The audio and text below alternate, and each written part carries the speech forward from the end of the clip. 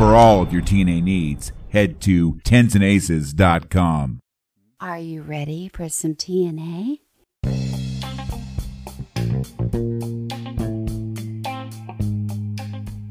My friends and I aren't your average blackjack players. We're all APs, which, if you don't know, stands for advantage player. As in, we play with a mathematical edge or advantage over the house. Yep, card counters, that would be us. On this podcast, I'm going to bring you true life stories about the AP life. There'll be stories of all the times we fucked up, stories when we made out like bandits, stories of losing more in one session than a lot of people make in a year, stories of getting backed off in one shoe, stories of average Joes out here doing this card counting thing, with some of us crushing it, and some of us just making our way through it. So if this is the kind of shit you want to hear, well, listen up, because we're about to give you some TNA.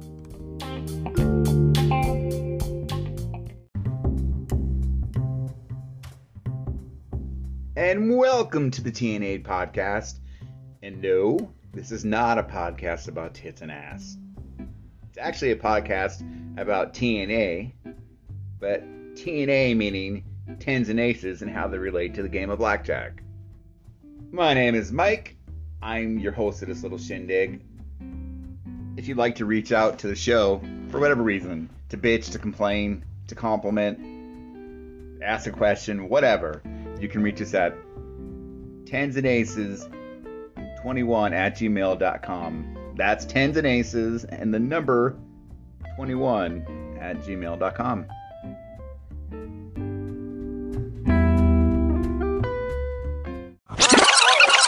My very first guest on this show is a good friend of mine.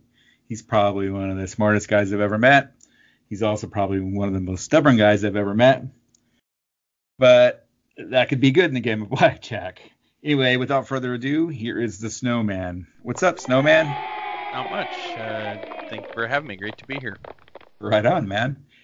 So you've had a very diverse and interesting background, not just AP wise. I believe you've owned a mine, you've owned a wrecking yard, amongst other things. Maybe just share a little bit of that history. Yeah, I've done a lot of different things in my time. I kind of dabble. I went to school, majored in mathematics, worked in software at Microsoft. I've worked for a number of software companies as a developer. Owned a wrecking yard. Kind of interesting that you would do two things so different. I've also owned a gold mine. Another interesting thing. It was kind of people said, "Oh, you can't do that. They'll never allow that." So I went and did it, and so yeah, I've had a lot of interesting things in my life. Right? Did you the gold mine thing? Did you do it primarily just because people said you can't do it? So you're like, "Fuck you, I'm gonna go do it."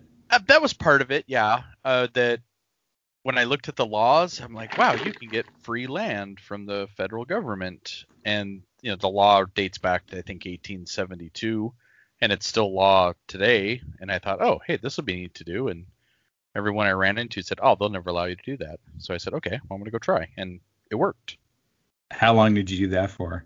Not very long. I only kept it for a couple years. I actually let the mining claim go back to the Bureau of Land Management. The BLM is who manages mines in the United States.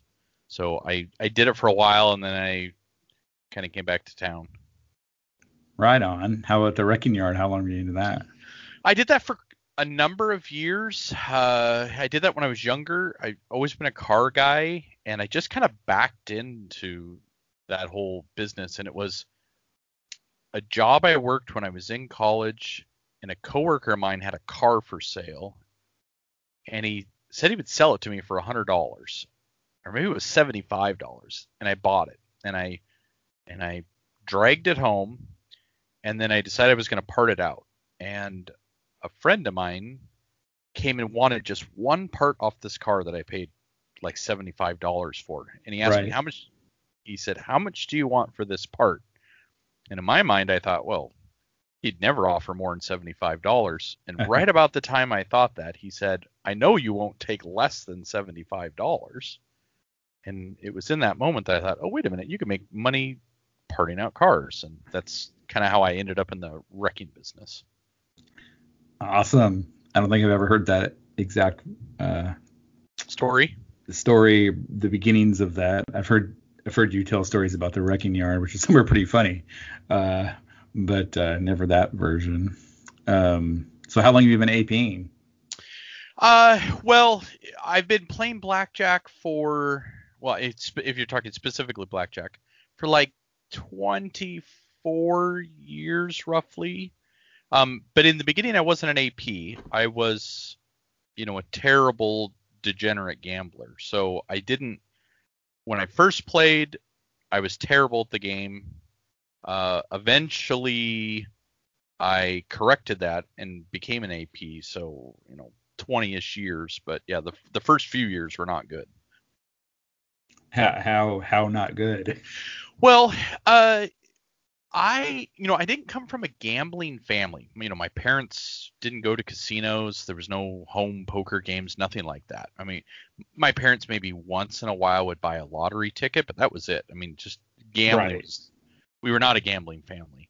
And I never even went to a casino, never had a desire to until I was in my early 20s and I was out drinking with a buddy. And at the end of the night, we ended up in the kind of seedy part of town, after out drinking all night. And I didn't even know what we were doing there. I thought, well, this is kind of weird. And it turns out there was a riverboat casino there, and that's where we ended up. And I was like immediately, mesmerized by the lights and the tables, right, and the action and everything. And so I very quickly took to it. But interestingly, even though my background is in mathematics, I never approached the game, correctly, which is to learn basic strategy and to learn how to count, learn how to win. I didn't. I just played emotionally. I don't even think it was so much about winning then. It was more of just being at the table and playing. So I would play, I would drink, I would do everything poorly, doubling on hard 12s, hitting hard 17s, right? I mean, just imagine the worst kind of ploppy plays. So much fun when it works, right? Yes. And of course, doing that, you can't win. I mean, many days I would win, but over the long run, I was just losing, and I would just hemorrhage money doing that, hemorrhage tens of thousands of dollars during that time. And eventually I quit because it became obvious, like, oh, this will just break me. And I didn't play for a while. And then eventually I had an epiphany and thought, oh, if I'm going to play, I'm going to play to win. But if I'm going to win, I have to learn how to play correctly. And that's when I began studying the game. So the first few years were a disaster. What was your biggest loss during the pre-AP days? In those days, I don't know. There were probably many days where it was 5,000 or 10,000. I don't know exactly.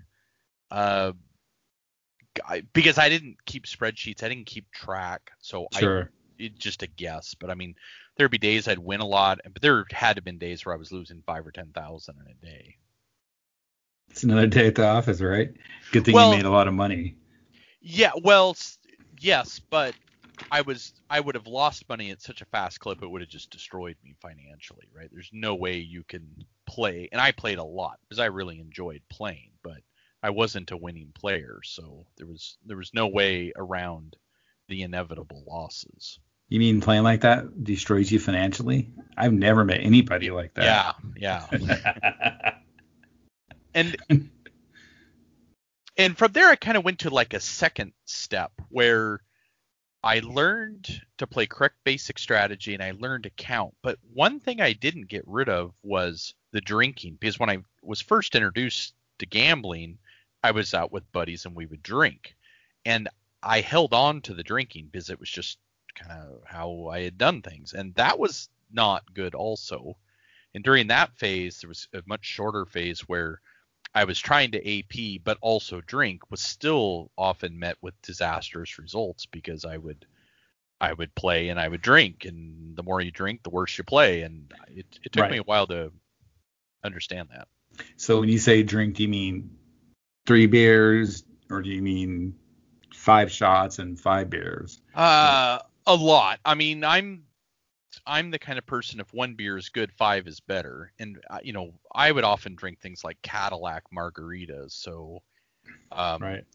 once one was gone, I'd order another one, and it would just kind of, not all the time, but sometimes it would spiral out of control. And once you've had too much to drink, it doesn't matter, how skilled you are, the skill goes away. And even during that time, there were times I lost money that I should not have lost, and it was due to the drinking. You were way ahead, and then you just said F it and went for it.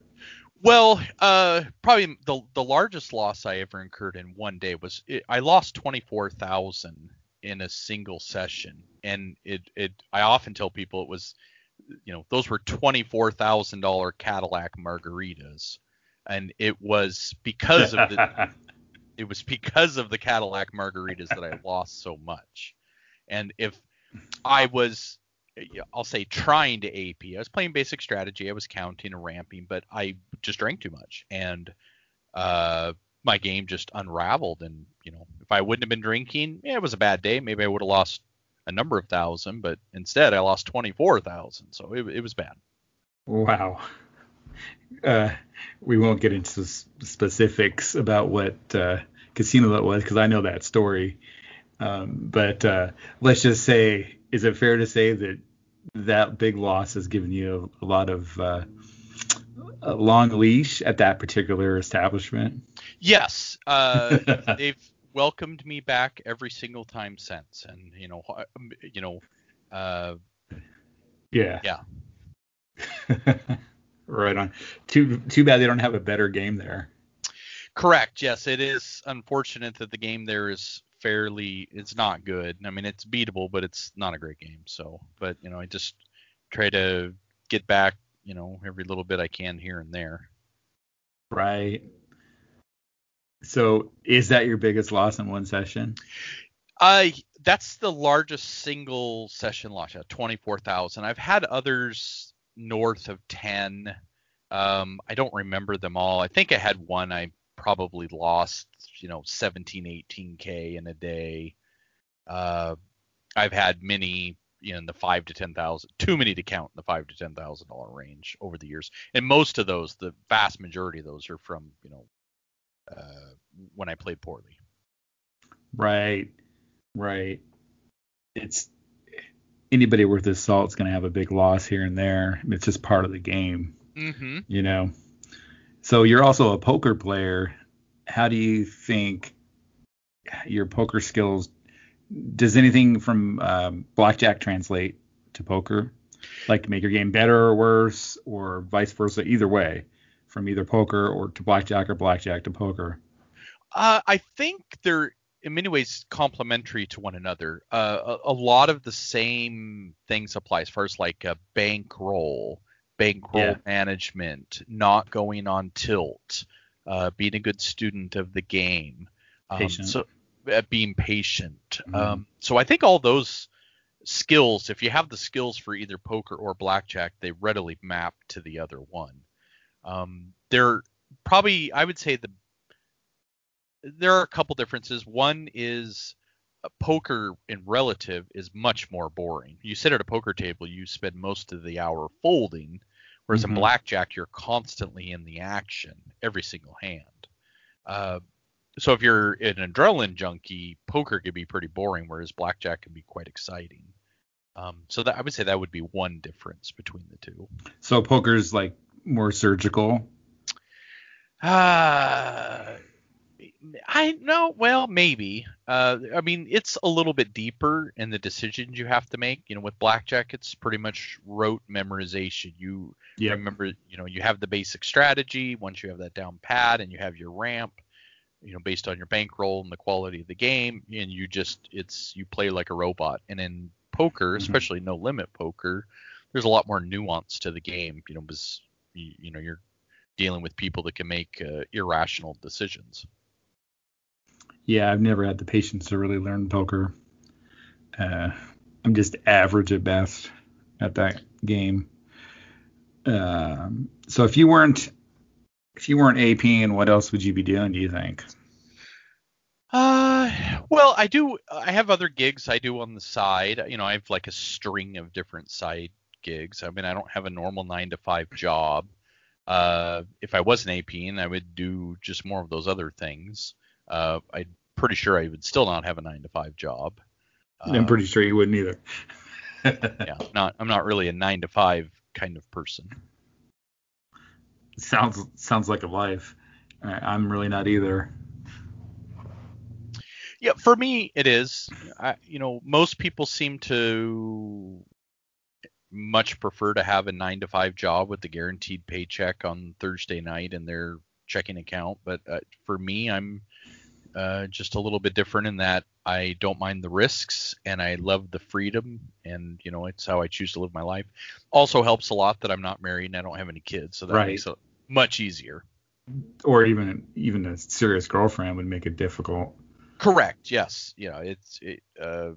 All I have is a cat, and the cat is just lets me do my thing. Cat doesn't care. Yeah. The cat probably prefers when you're gone. Yeah, probably. Yes.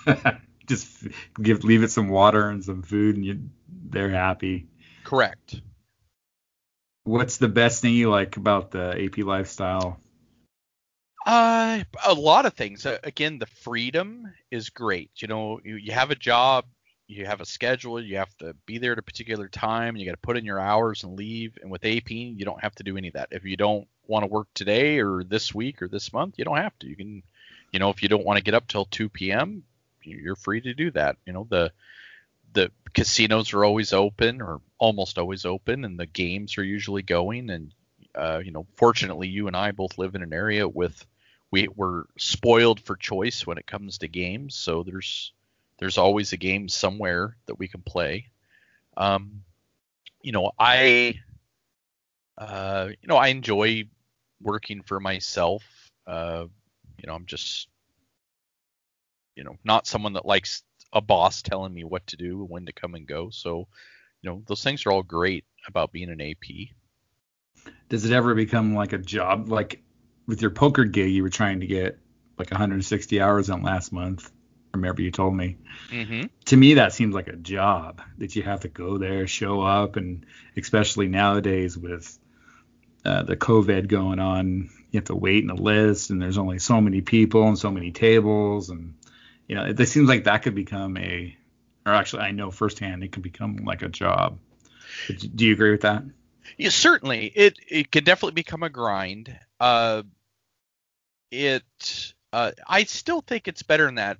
If you don't want to go that day, you don't have to, and you don't have to be there at a particular time, and there's no boss telling you what to do, and you're free to leave whenever you like. So it does become a grind, and it definitely becomes like a job, but you still have a lot of freedom, and I value those freedoms a lot. So for me, it's a good fit.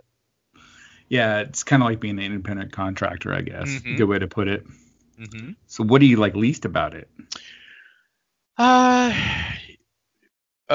One thing is now I'm finding it more and more difficult to find good games close. So my drives are getting longer, and I don't particularly like long drives to go play games. So that's kind of a bummer. I know for you have mentioned that you really like the cat and mouse with the casino. That's an exciting part for you. That's not so much for me. I don't really like, when I'm barred or backed off.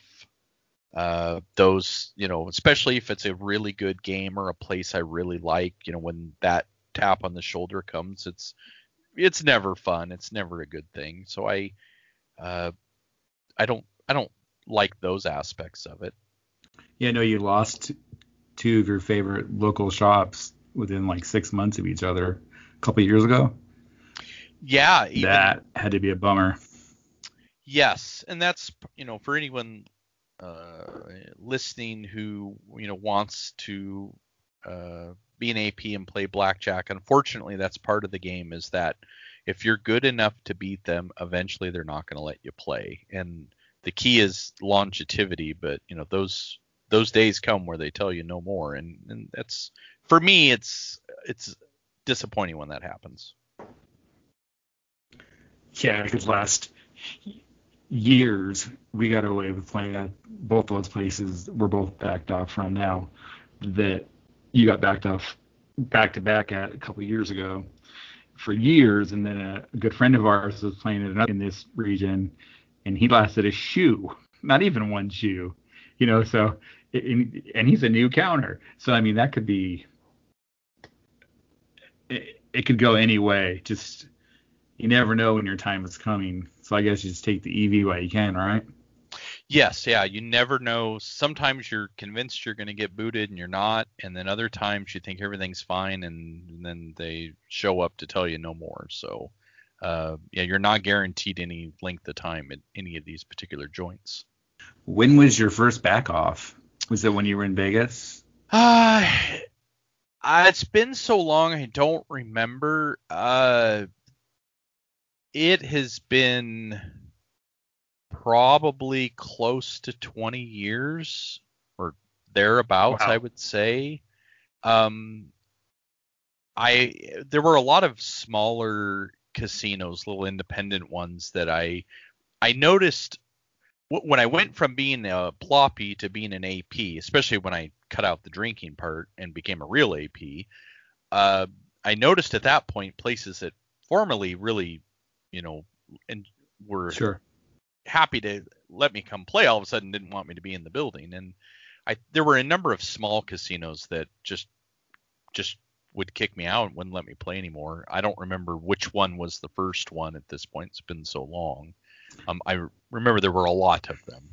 Yeah, when you were a losing player, they're like, yeah, here's a couple $100, come play. Yes. Here's a free dinner. Here's a free this, free that, free hotel. Correct. And speaking of that, there was one really small, it was a really dumpy casino, and it was near the airport. And there were actually a couple interesting things from that. At the time I drove a big fancy 7 Series BMW, and this place was a dump. It really was. But it had a spectacular double deck game, and it even had a real 3-2 single deck game with a notch in the shoe. It was dealt from a shoe, but it had a notch in the shoe. It was incredible. I know the place. If you're talking about the one near the airport here. Yes. Okay. Yeah. And so a couple different things happen. So you speak about when you're a poor player, they give you, whatever you want. So this particular place, one day I was there, they gave me a steak dinner. It was the worst steak dinner. It was like $5, and it had to have been a 99-cent steak. It was terrible. And I remember one day when I was there that they gave me a steak dinner, and then the supervisor wanted me to keep playing. This particular supervisor didn't understand that I was an AP, and they even offered me a second steak dinner in the same session. So, that's hilarious. When they think you're losing, they're happy. But two things that happened there. One was I often kind of put on an act when I'm at the table and act, like I just partying. And there was a play. It was obvious what I should do. I don't even remember what it was. Splitting tens or something like that. It could have been, or maybe it was doubling on a soft 18 or something. And I just jokingly said, what should I do? And the supervisor, younger Asian woman, came up to the table and she said, "What is the count?" And at that point, I knew it was time for me to get out of there. So I did. That place eventually went out of business, not surprisingly, but while it was there, it was a good game. And the one other thing that had happened there at one point, this was in a terrible part of town, and it was a dumpy little place, and I was driving this BMW, and I remember one time one of the dealers said to me, he said, "You drive a BMW, why do you come here?" Yeah, I'd never thought about that before, that the car you're driving, people might start putting 2 and 2 together, and that taught me something. Might follow you home. Well, it was more of just, I think that place was a locals joint, and it was like poor people who lived in the area typically played there. So here I was coming from far away, and I just didn't fit in to this locals joint, and I think that was not good. I should have done better to try to fit in there. Right. I should have ridden the bus to get there. That would have been better. So I know that you spent some time in Vegas. You want to tell us a little bit about that? Yeah, well, I've been to Vegas numerous times. One year I went down there, and I really just went down there to stay just a number of days, and I ended up staying there for 7 months. And I played poker, some combination of playing poker and or blackjack almost every single day. Is this still in your drinking days? No, by then this was way past the drinking days, so I didn't drink anymore. I had gone to just drinking coffee, which is a middle-aged white guy sitting at a table with a Starbucks coffee is actually pretty terrible. Yeah. Because you don't look like you're there to party or have fun. You look like you're there because you're starting your shift. And I know that's really bad. I kind of stand out, and it's not a good thing. But yeah, I'm the super boring person that shows up with a coffee to play. So in that amount of time, you must have had some good stories from that time. You want to share a few? Sure. Oh, it was quite interesting. I met a lot of I don't own a TV, so I'm not really into celebrities, and it was amazing how many times there would be famous people who would I played a lot at like the MGM Grand, the Aria, and I really was very partial to the Bellagio. Those are all MGM properties. I played other places too, but the Bellagio was kind of like my office where I would show up every day, whether I was playing poker or blackjack. The Bellagio was super tolerant of me, and I don't know exactly why, but I never questioned it. I just kind of went along with it. Right. It's funny how that works out sometimes. Yes. And maybe it was because I never tried to hit them real hard. And interestingly, I never played the double deck game there at all. I was just, I didn't want to push my luck. But at the time, they had an extremely good 6-deck game that was very, very beatable. And because of that, I just chose to, do a moderate spread at this 6-deck game, and they would let me play day after day after day. So with no questions. As far as stories, yeah, tons of them. I mean, there was, one day I'd been there playing all night. It was early in the morning. I was playing solo in the main pit. It was at a $25 table, and the table max on those tables is usually 10,000.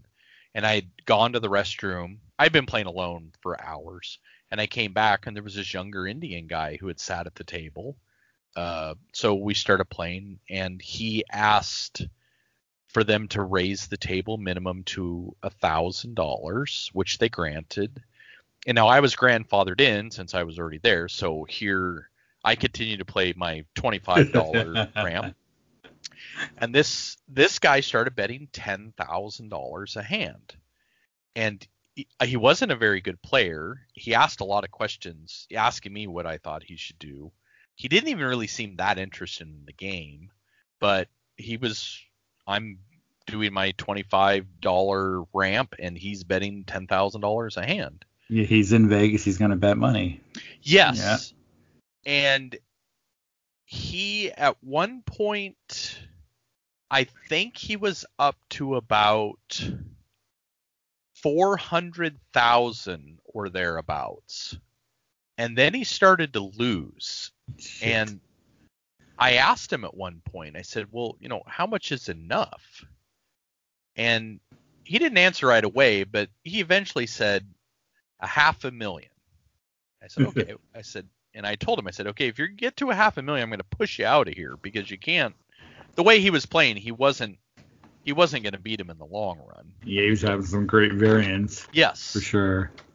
And he finally got to a point. There was one crazy hand where I think he had like a multiple split and a double or something. And at the end of the hand, he had $535,000 in front of him.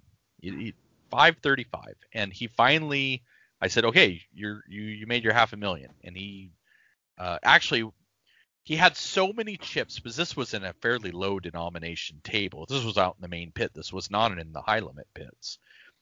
And he had so many chips they had to have security carry a bunch of his chips for him because they didn't have high enough denomination chips for him to carry. So that was interesting. It was also interesting that at one point they actually had to stop the game because he had emptied the rack. The dealer there was a handy one and there were no more chips to pay him.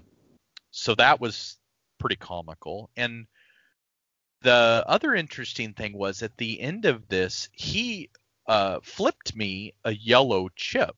And for those who don't know, yeah, the yellows are often called bananas, and those are $1,000 chips. And he gave me $1,000, and he said it was fun. And to this day, I feel bad. I was so stunned by his gesture. A total stranger gave me $1,000. I didn't even say thank you. I feel bad to this day that I didn't. I was just stunned, right? I mean, well, maybe he's listening to this. Yeah, maybe.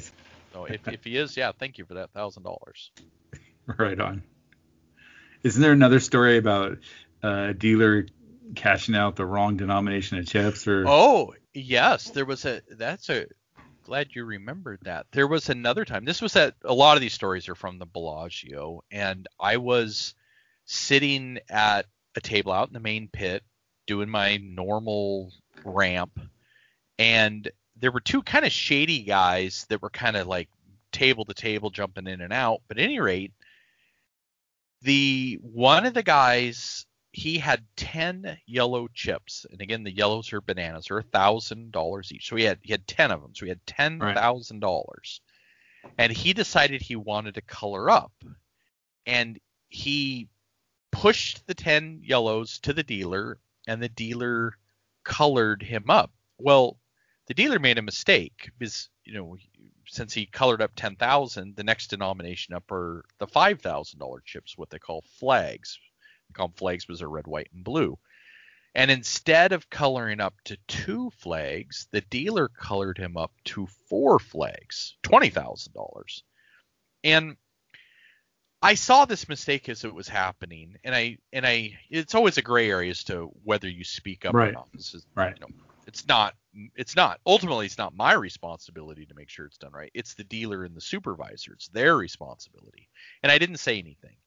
And I don't remember if he called for the floor to verify or not, or if he just shipped the chips, but he put the 4 flags out there for the player to take them.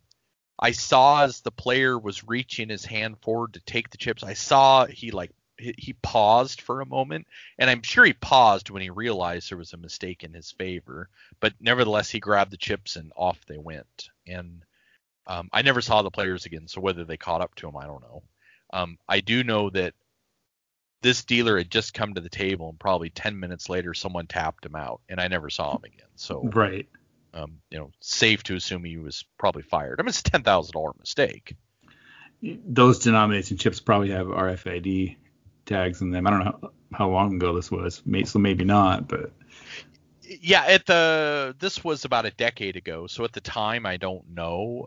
Now they probably do, but definitely, yeah, it's one of my favorite snowman stories. Yes, yeah, a $10,000 dealer error in a player's favor. And again, and I'm torn, because if I had said something at the time, it would have been caught, and the dealer wouldn't have lost his job. So it's a real gray area as to whether, but it's not my responsibility because I don't work there.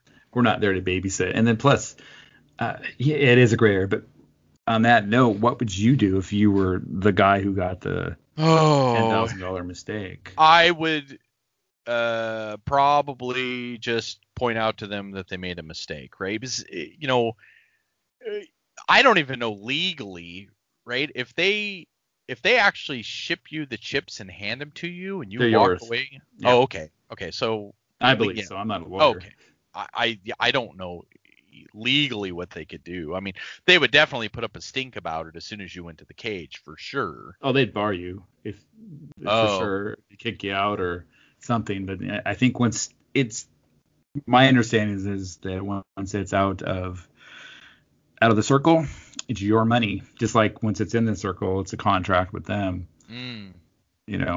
But I could be wrong, and that could be enough money. They put up, like you said, a big stink about it. Yeah, and in that case, I would probably I would probably point out their error to them. That would be my guess. Yeah, I figured you'd say that. I don't know though. It'd probably be harder in a hypothetical. It's probably easy. Oh yeah, sure, I would do that, but 10 grand sitting right there, and I don't know. I think I'd like to think that I would tell them, because then I probably would, because then if I didn't, when I went home, I probably couldn't sleep because I worried about that guy lost his job because I'm an asshole. But then again, it's not our job to tell them how to do their job. So. Yeah, I mean a very similar thing to that are other dealer mistakes, where dealer mistakes happen all the time, and my thought is that about 50% of them happen in your favor, and the other 50% of them happen in the casino's favor. And it's things like you pushed, but the dealer scooped your bet, right? I mean, that's in the house's favor. But the opposite happens probably with the same frequency, where you pushed, but they actually pay your bet. And again, that's another gray area, but it's the dealer's job to collect and pay correctly, right? That's not it's not my job, and more so with the dealer, the supervisor. It's between the two of them that they're supposed to make sure they're paying and collecting correctly. So basically, I used to feel really bad about it, but in more recent years, I've come to the conclusion that it's their job to do it correctly. So generally, if they make a mistake in my favor, I don't say anything, right? If they pay a push or they don't take a loss, I don't say anything. I don't take the money until they've paid everyone and they've scooped all the cards and put the cards in the discard tray. And I don't say anything if it's a windfall to me. And I figure if it gets all the way to there and they've put the cards in the discard rack, then I'm free to take my bet. You're right. But I do the opposite. But if they say I have a push and they take the bet, I point it out every time. Now, I'm sure there's times where I miss it, but so I'm sure if there's any casino personnel listening, they would say, "Oh, that's wrong." And I guess. So why is it wrong? Because it's your job to make sure that they pay you when they're supposed to. It's not your job to make sure that they're doing their job. Yes. So. Yeah. I agree with you, but they probably see it from the opposite perspective. Sure. So, but it just for me, as a matter of practice, if the casino makes a mistake that benefits me, no, I'm not angle shooting. I'm not like trying to get them to pay or being deceitful, like saying to the dealer, "Oh, you need to pay me." I'm not doing. It's just simply a mistake. You're not taking shots, yeah. Correct. Right. I'm not angle shooting. So, but yeah, if they make a mistake in my favor, I'll accept it. If they make a mistake that's against me, I point it out, and that's just, that's my general MO. I'm similar to that, other than I'll say, I'll tell them one time during a session if they screw up. Hey, you paid me, or you paid a push, or you paid a loss, or whatever it may be. But after that, like you said before, we're not there to babysit, Correct. So then I just go with it. Yeah, I would say there have been instances where there is a dealer who's very weak, new dealer or something, and I don't want them to get fired or leave the table. So if they make like real egregious errors, sometimes I do point it out to them. Maybe I won't point out. I'll just point out the obvious ones, so they'll correct it. Because I don't want them to, I'd much rather that person work there for the next 10 years. Yeah, and not only that, you don't want any undue attention on your table, or for them to be running back through tape to see who the dealer did, and then they notice, this guy's ramping his bets. Oh, look at the count there, whatever. Especially if it's a they've $200, $300, $400 or something, or even $50 they screw up on. If it's $5 here and there, who cares? But I mean, they mispaid you a couple blacks on accident or something. I don't know. Yeah. That could get, the next time you show up, they could tell you, tap right when you sit down or before you play, because then that little $100, $200 win you have basically closed you off from that shop, So there's always things to consider like that, right? Mm-hmm, definitely. And I've never, I've been mispaid too many times to count, right? Sometimes you're mispaid so many times in one session, it's too many to count. And I've never, the next time into a particular casino, have them say to me, oh, we paid you the last time you were here, you owe us. I've never had that happen. So I can't say that it wouldn't happen, but a lot of these places probably just chalk it up to, they probably think, we're going to get his money anyhow, so what do we care if we mispaid? Oh, I was more saying that they would review the tape because the dealer made a mistake, and then they would catch on to what you were doing because they had reason to look at, the table closer. Yes. And I actually had one, and it was at a very small casino. This was a very long time ago, and the game had 5-card Charlie, or maybe it was 6-card Charlie, meaning if you were dealt 5 or 6 cards in an unbusted hand, you automatically won. It was a great thing, and I think it was a double deck game with other good rules, so it was a very beatable game, but it was a very small place, and I was there, and this was at the point where I was APing but still drinking, so this was still a bad combination because I was there drinking Cadillac margaritas and trying to AP, which not good. Yeah, and it was so bad that I think I was buried about 7,000 in the game at one point. I eventually got back, clawed my way back to even, but I was buried deep in the game, right? And I was drinking too. It was a bad combination. But what was super interesting is that at one point the supervisor came over to the table and told the dealer, give him $100, meaning to me. And the dealer looked at the supervisor and he's like, well, what do you mean? And the supervisor repeated, give him $100. And so the dealer gave me a black chip. And then the floor supervisor said to both of us, he said, you took a push about an hour ago. And they were rectifying it. So, I mean, that was, clearly they were going back looking at the footage of me playing on this game, and they caught this, and of course I had been drinking, so I didn't even realize that there was a hand that I pushed where he actually took my bet. I didn't realize it. So the moral of the story is, kids, don't drink and AP. It's just going to end poorly. Mothers against MDAP. Yes. Mothers against drinking and APing. Yes. That's funny. I know the place that you lost the 20, what is it? Was it 26,000 or 24,000? 24,000. 24,000 at about, it must have been 2007 or 8 or something for me there. I was playing, and like 2 hours later, the floor comes up to me and said, hey, we mispaid your hand about 2 hours ago. And they said, you owe us, I don't know, like $150 or something. I don't remember what it was. So let's just say 150. Mm-hmm. And I said, well, I don't even remember that hand, so you guys can pound sand. If you want me to leave, I'll leave, but I'm not giving you my money back because I honestly don't remember. He said, okay, that's fine. And then he went about his business, and I kept playing, and they didn't ever get their money back. Gotcha. Yeah. Many times they're probably just, they'll make an effort to try to get it back, but if not, I mean, with most people, they're going to lose all their money before they depart the table anyhow. So what does it matter? Sure.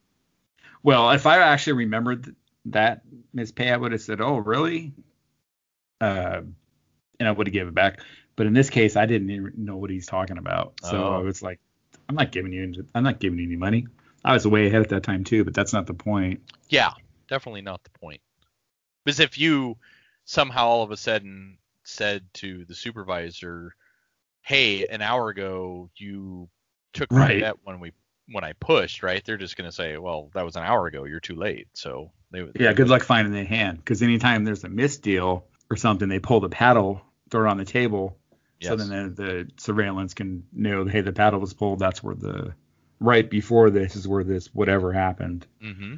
Yeah, so good luck finding that.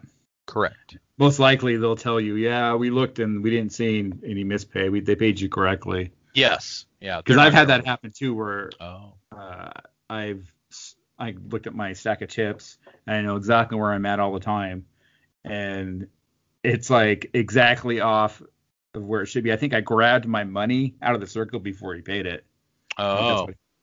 and they said they reviewed the cameras, and it was just like, I can't see the cameras. I don't know what goes on up there, so I just have to take them at their word. But I know damn well that I wasn't paid that hand. Yeah. Even though I try to look for mistakes that are in my favor and not say anything, and then also look at mistakes that are in the casino's favor and then speak up, there's no doubt that I miss some of them. I'm not catching all of them. Oh yeah. So there's still times where they're getting freebies off of the players. For sure, man, for sure. So is there any advice you'd give to young guys just starting out? Probably lots. Don't quit your day job. I would say it's tough. The saying I often use is, it's a tough way to make an easy living. Yeah. And you can definitely make money. People tend to be in two camps when it comes to APing, especially with blackjack. There's the group of people that say you absolutely cannot beat the casino. And that's not true. It can be beat. I mean, you can't beat roulette. You can't beat craps. I mean, you can't beat the slot machines. That's your cheating. You can beat slots, but not. Yeah, I mean, there are certain small areas, but for 1,000 people in this casino, they're not beating the slots, right? They're just losing their money. So sure. But there are some people that say you just absolutely cannot beat the casino. It's not true. They can be beat. You just have to pick and choose the right spots. And that's why they kick us out. Correct. And then there's people at the other end of the extreme where they try to say it's super easy, and it's not. It's hard, right? It takes a lot of discipline. It takes a lot of bankroll. It takes excellent bankroll management. You probably shouldn't drink. You don't want to go on tilt. You have to be able to find good games. You have to not get kicked out. Your game has to be sharp. You need to study. You need to know basics. Time. You need time. So it's hard. If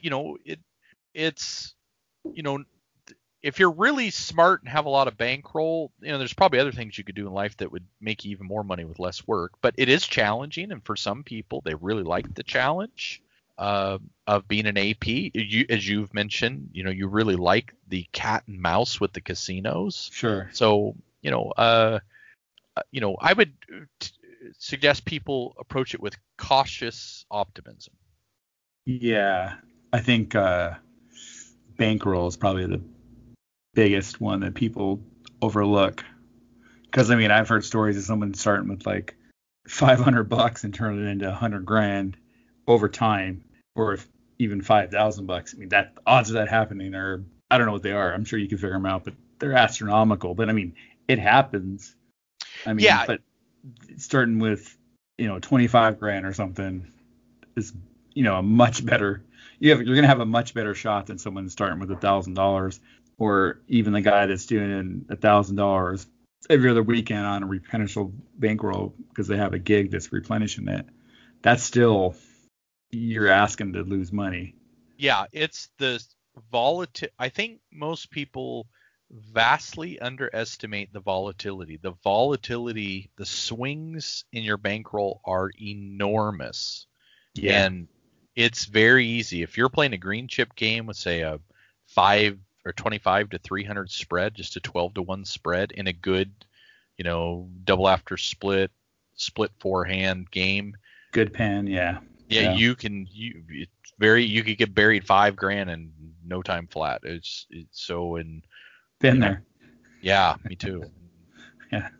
So in bankroll, having a very large bankroll. If you're starting out with $200, I'd say go to the casino and have fun, but don't be upset if you lose the $200. Exactly. That's you can't. You're pretty much gambling. You are, unless you have a proper bankroll, because the whole thing is the long run. You can't get to the long run if you don't have the money to get there. Yeah, the bankroll to absorb the swings. Yes. Unless you go on some crazy positive variance streak. It could happen, but I think that's the thing that people overlook. Maybe they have one night where they're just killing it, or maybe 1 month where they're just killing it, just can't lose. Mm-hmm. And oh man, this is easy. And then I think we have a buddy that situation actually happened with. and now he's starting to get a little cold feet. I think you know who I'm talking about. Yes. Yeah, you can have long periods of great variance and then long periods of terrible variance. And when things are going right, it seems really easy. And when things are going poorly, it seems like it's impossible. And just being able to mentally weather those swings is real important. Yeah, for sure. I mean, it can get, even if you know the math, believe in the math, I'm sure you have, and I know I have, doubted the math or insist they gotta be fucking cheating me. You know? Yes, I've had instances where the cards were so terrible, I begin to wonder, am I being cheated, right? And to the point where I'm in a hand dealt game and I'm just watching the dealer very closely to make sure they're not dealing seconds. I mean, in reality, am I being cheated? Highly unlikely. But sometimes you run into streaks of cards that are just so bad. It's almost astronomical that how could that many times in a row could you be dealt 11 and double and get a deuce, and seemingly every time the dealer has a 5 showing, they have a 6 down, or a 6 showing, they have a 5 down, and then draw a face card. I mean, you expect that to happen sometimes, but there are days where you could sit at a game for 10 hours and you'll see that for 10 straight hours, just again and again and again. And when that happens, you start really questioning whether you're being cheated. And it's hard to just stick to the program and say, okay, no, this is just a whole bunch of really bad variants, and eventually it will right itself. But yes, even myself, there have been times where I've doubted what's going on. For sure. I actually had a dealer once at a small card room in South Seattle. Mm-hmm. That's no longer there, actually. He was dealing me seconds, and I noticed it, but he was doing it in my favor. He was trying to get tips. He was telling me it was his last night. Have I told you the story before? No. He was telling me it was his last night, and he was moving to Arizona to do some other line of work. I don't remember. And he said if he started saying, it'd be a good time to bet $200 now, and then once you put 10 out for me. So we did that for a little bit, and then I just started not feeling right about it, and I left. Yeah. Because that's a felony too. That's cheating. It's collusion. So I was fairly new to this at that point, so I didn't really realize that, but it just still instinctively felt wrong. Mm-hmm. So I left. So I noticed he was dealing seconds too, but in that case, like I said, it was in my favor, which is a good thing. Gotcha. Huh. So, I mean, it does happen, but still, most of the time we're just being paranoid because, I mean, if you're losing 200 hours in a row, it's, we're human. We're going to start questioning everything. Yes, definitely. We got anything else? No, but thanks for having me. Right on, man. Take care. See you down the road.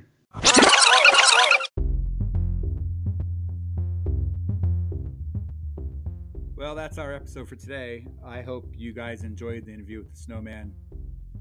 Even though I've heard his stories 100 times or more, I still learned a few things here and there. I hope you did too. Or at least were entertained. I know I was. Anyway, see you down the road, and happy variance to you. Bye-bye. Here's a few messages from our sponsors. Find your paradise. Go to visitlasvegas.com.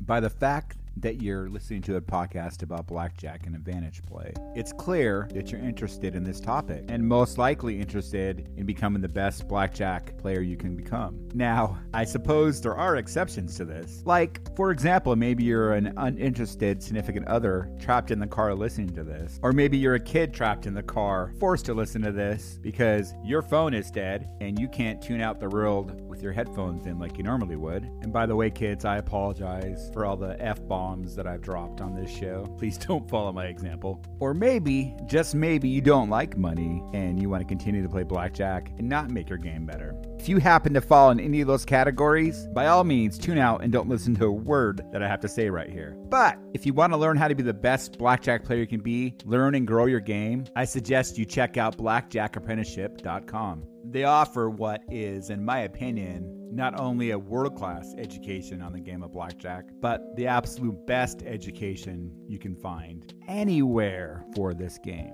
They offer online training drills, a supportive community, as well as other exclusive tools that are critical to your success. Even if you already know the ins and outs of this game and don't really need the training they offer per se. That's great. I'm kind of in that boat myself, and I imagine there are several others of you that are as well. So even for people like us, just the opportunities and networking alone that this site offers is worth the price of admission and then some. I also can't stress enough that it is a wonderful and supportive community of other APs. There is almost no trolling in the forums there. So once again, I urge you to check out blackjackapprenticeship.com if you're serious about growing your game.